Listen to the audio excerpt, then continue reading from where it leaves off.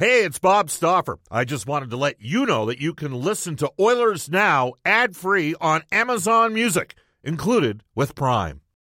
When you need mealtime inspiration, it's worth shopping Kroger, where you'll find over 30,000 mouth-watering choices that excite your inner foodie. And no matter what tasty choice you make, you'll enjoy our everyday low prices, plus extra ways to save, like digital coupons worth over $600 each week. You can also save up to $1 off per gallon at the pump with fuel points. More savings and more inspiring flavors make shopping Kroger worth it every time. Kroger, fresh for everyone. Fuel restrictions apply. Oilers Now with Bob Stauffer. Weekdays at noon on Oilers Radio, 630 CHED.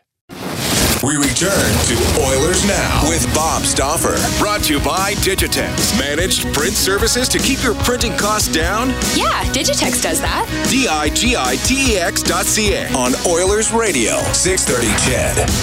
It's 1:33 in Edmonton. Welcome back, everybody. Bob Stauffer with you, along with Brendan Escott. You're listening to Oilers Now. We're going to head off to the River Cree Resort Casino hotline right now and be joined by Edmonton sporting icon, Montreal-based media personality, former Oiler George Laraque joins us. Hello, George. How you doing? Very good, Bob. How's everything? Not bad. I thought yesterday's game was kind of tough to gauge a little bit. I mean, the Canadians had $55 million out of the lineup, which is a lot. And I'm going to ask you, I mean, how tough are those games to play in? When either your team's in the playoffs and the other team are playing a bunch of kids, or conversely, you're on the team that's got a bunch of kids, and, just take us through that. I mean, is that a challenge for guys? Well, it was because, Ducharme said before the day before the game that they were going to watch the Jets game. And if the Jets would have lost to the Canucks, then he would have dressed a better team to try to win the game. But because they were still hoping to pass the Jets, but when they lost, that game didn't mean anything. And since there's so much injuries in Canadian lineup, that for them, the best thing was to rest guys as much as they can, because Toronto was an advantage, because a lot of guys in Montreal are hurt right now. They're going to be starting the playoff playing hurt. And against a strong team like Toronto, it's going to be very tough in that first round. So that game, yesterday, there's a lot of guys, young guys that were playing and stuff. But again, it's tough to gauge. Like, for example, we saw how good Suzuki and Caulfield clicked together. But again, you look at the Oilers. When you see McDavid playing just 15 minutes, shows you how this game, even for Edmonton, is a game that Edmonton played okay. But, again, it's a game that didn't mean anything to them. But since they weren't going to play till next week, well, you have one more game left, I think. You want to get prepared before playoffs, so you don't want to get too be rusty before it starts. So understood. And, obviously the best players, they want to play anyway. They don't want games off, right? But, at least no one got hurt in those games, because once playoffs start to come, man, it's going to be very physical. I want to just get your thoughts on how many of the Canadians players do they expect back for the start of the Toronto series? They all going to be back, but Anderson is not 100%. Toffoli is not 100%. Weber is not 100%. He's hurt at his hand. He can't shoot. Gallagher is going to be back, but obviously he might be close to 100%, but not. His hand again, and he got hurt. Dano is going to come back from a concussion. Price is going to come back from a concussion, but Price hasn't played for like over a month. There's so many. Eric Stahl is hurt, but for the team, it's probably good news, because that guy hasn't done much. Like, other than the first goal he scored against Edmonton, his first game, he's been totally invincible. He's been really, really, really bad, and everybody's wondering why he's still playing. It's crazy, because 16 years ago, Bob, he won the Cup against us, Game 7 in Carolina. 16 years ago. In the NHL that is faster today, what is he doing in the lineup 16 years later? Like, clearly he cannot follow the play. It's too fast for him. He had a great career, but, Bergevin didn't give much to get him, which is a good thing. But, he's been slowing down a lot. And when they put Caulfield with him and Perry, Caulfield would enter the offensive zone on his own all the time, because they couldn't follow him, and it was tough for him. The line that did play well for the Canadians the last two games was Evans with Lehkonen, and they got Paul Byron back. And, I mean, those guys can all skate. I mean, Byron's a quick forward. Evans did a real good two-way job. He hadn't scored in 40 games before he got the goal against the Oilers on Monday night. That could turn out to be a useful fourth line for Montreal, couldn't it be? Well, yeah, they might do that. But again, there's so many guys coming back. Where are you going to put Armia? When are you going to put, obviously Gallagher's going to go with Tatar and Dano. But, with all the guys that are coming back, I hope they're not going to break. But, the biggest worry for everyone is actually Stahl. Because this line will stay together if Stahl is out of the lineup. And that's the thing. That guy cannot play. And even though Kotkaniemi has been invincible also, because he hasn't been playing good at all also, but, Kotkaniemi is your future, so you got to prioritize him over Stahl. So if Stahl is out and they have the guts to put him out because, they keep talking about the experience that Rick Stahl brings. And you know what? I love what Mark Messier says about the experience. Guys with leadership and experience. You know what? If he has leadership and experience in the dressing room, well, he could stay in the dressing room with his leadership and experience, and we're going to get the Warriors out there to go out there and help us win, and they could give a tap in the back of the guys before they go on the ice. Here's where your leadership should be. Because on the ice, man, there's nothing. He has nothing left in the tank. He's a great guy, but he's not helping the team win. George Larocque joining us. George, last year Montreal was a huge underdog against Pittsburgh. They're probably going to be a somewhat... I'm here to tell you right now, I think the Canadians can beat the Leafs. Anything can happen in the playoffs. We saw it last year. Pittsburgh, a real good team, fifth in their division, and they were a legitimate fifth, and Montreal was a legitimate 12th.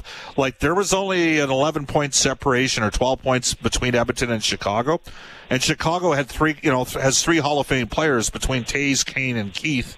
And the two teams ended up getting equal goaltending, and Chicago won the series. 2 one-goal games. The series between Montreal and Pittsburgh was not as close as the Edmonton-Chicago series. And part of the reason why, well, you said what could happen with Matt Murray. Part of it was goaltending. I'm going to circle back to Carey Price. Carey Price is going to be rested. Is he going to be any good since he hasn't played in a month? The thing is, and what worries everyone, is he hasn't played well this year to start, and second of all, he hasn't played in a while. And now, I thought he was going to play at least, 1 or maybe 2 games against the Oilers, like to get back into action. Now he's getting back into action against Marner and Matthews as his first game back. It's going to be very, very tough on him and stuff. And the biggest thing for Montreal is the guys that are playing hurt. That's also another thing. I agree with you that if Montreal, everybody was healthy, because right now, the big question, who's going to be net for Toronto, Anderson or Campbell? Anderson is terrible. He is so bad that in the summer, they tried to do everything to trade him. They couldn't, and now he's back with the team. That's the only reason why he's there. And Campbell is okay, but, not best goalie, but still, that's the guy that, with his little streak that he had this year of 11 wins in a row and stuff, that's the guy that would have a net. But, again, it's going to be Nash that's going to be back. Nash is back. Foligno is back. Like, all these guys, like, the best guys on that team, the characters on that team. And they know, the thing with Toronto is that, the Fab Four, and I'm talking about Marner, Nylander, Matthews, and Tavares, they're going to split them if they don't win this year. And they don't want to be split. So when you're looking at that, that's the last chance that they could keep those guys together.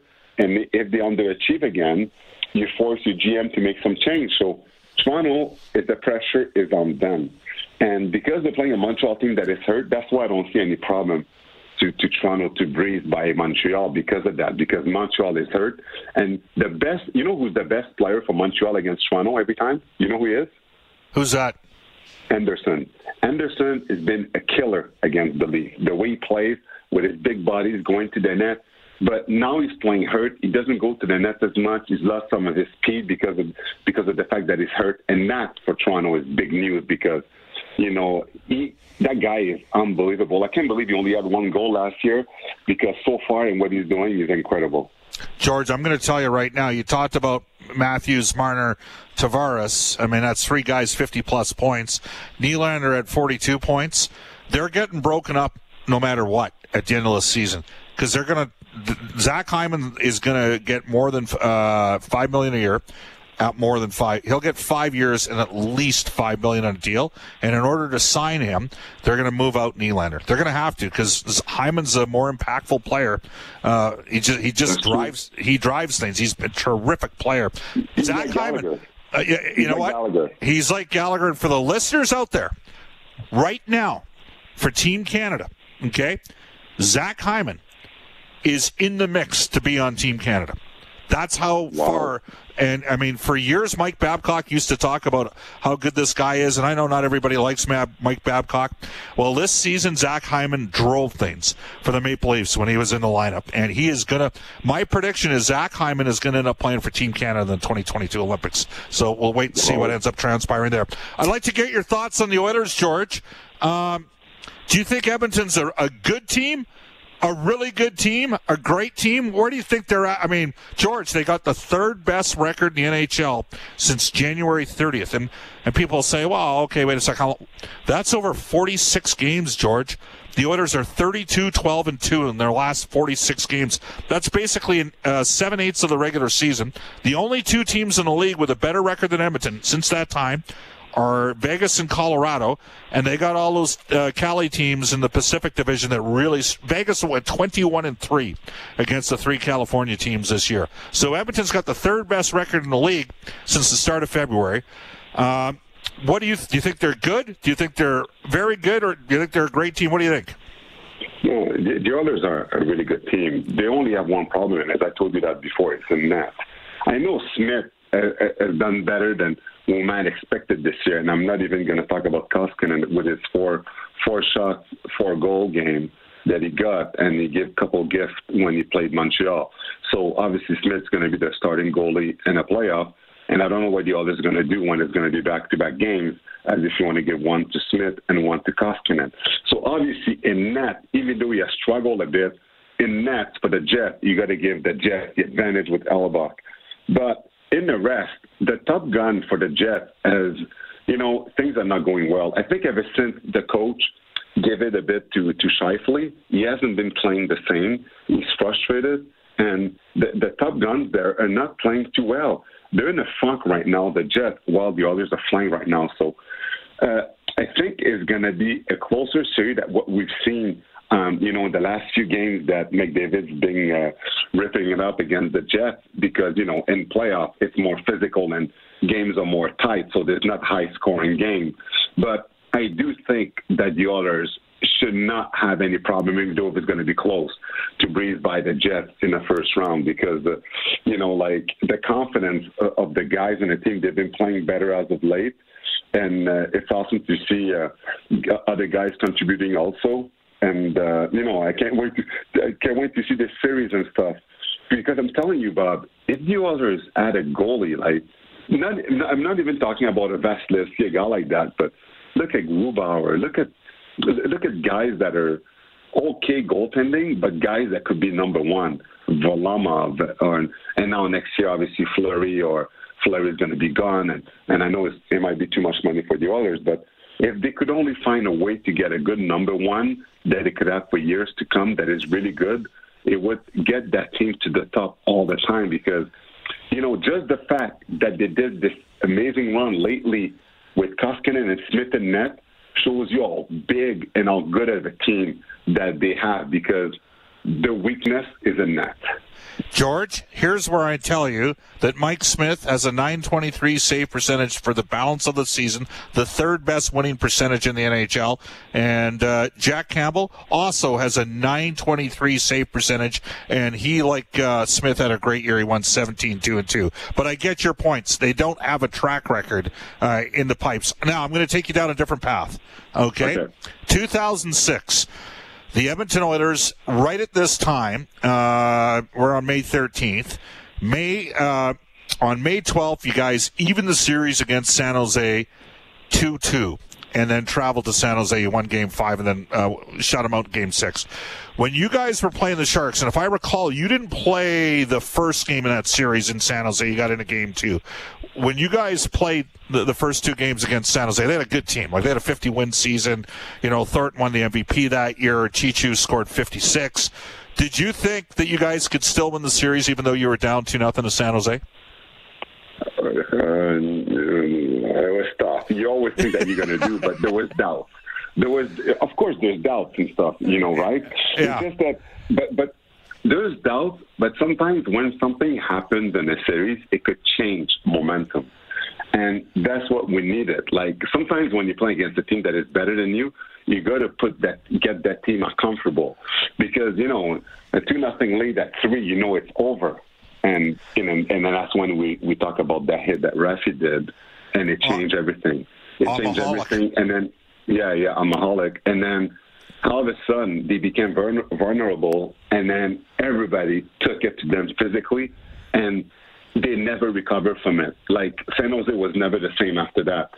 And that's why hitting in the playoff is so important, because hard-nosed hockey for Edmonton back in our days was hard-nosed hockey, was hitting.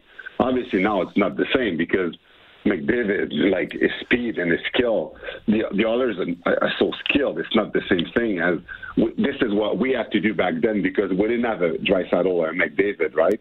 So, and that's all we did, and that's why we ran team down, and that's why we got them, you know, tired and stuff. So now with the team, the way that they have and stuff is just find a way to get McDavid free.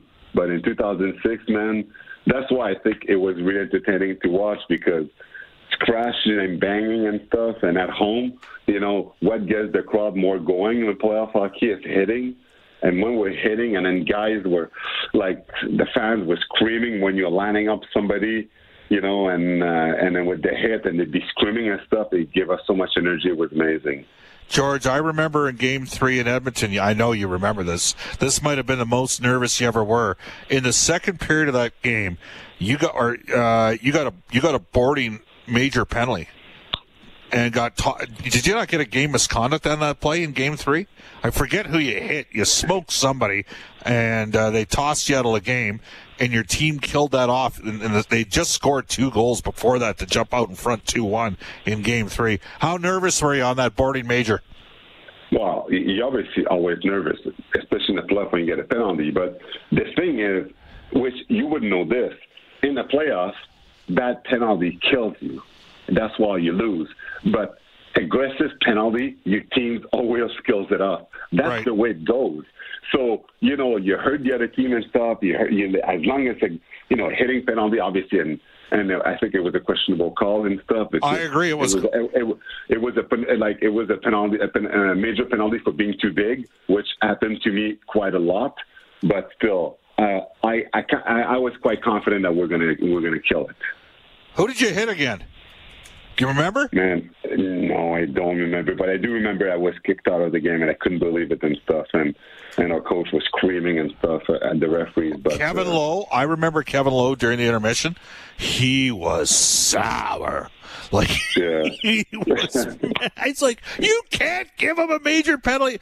Anyways, the Oilers ended up killing it off, and you ended up winning that game in triple overtime. Sean Horkoff, after Jarrett Stoll got a hooking penalty late in the second overtime period, and you swung the series in a hurry. George, we love having you on the show. Thanks for your time, my man.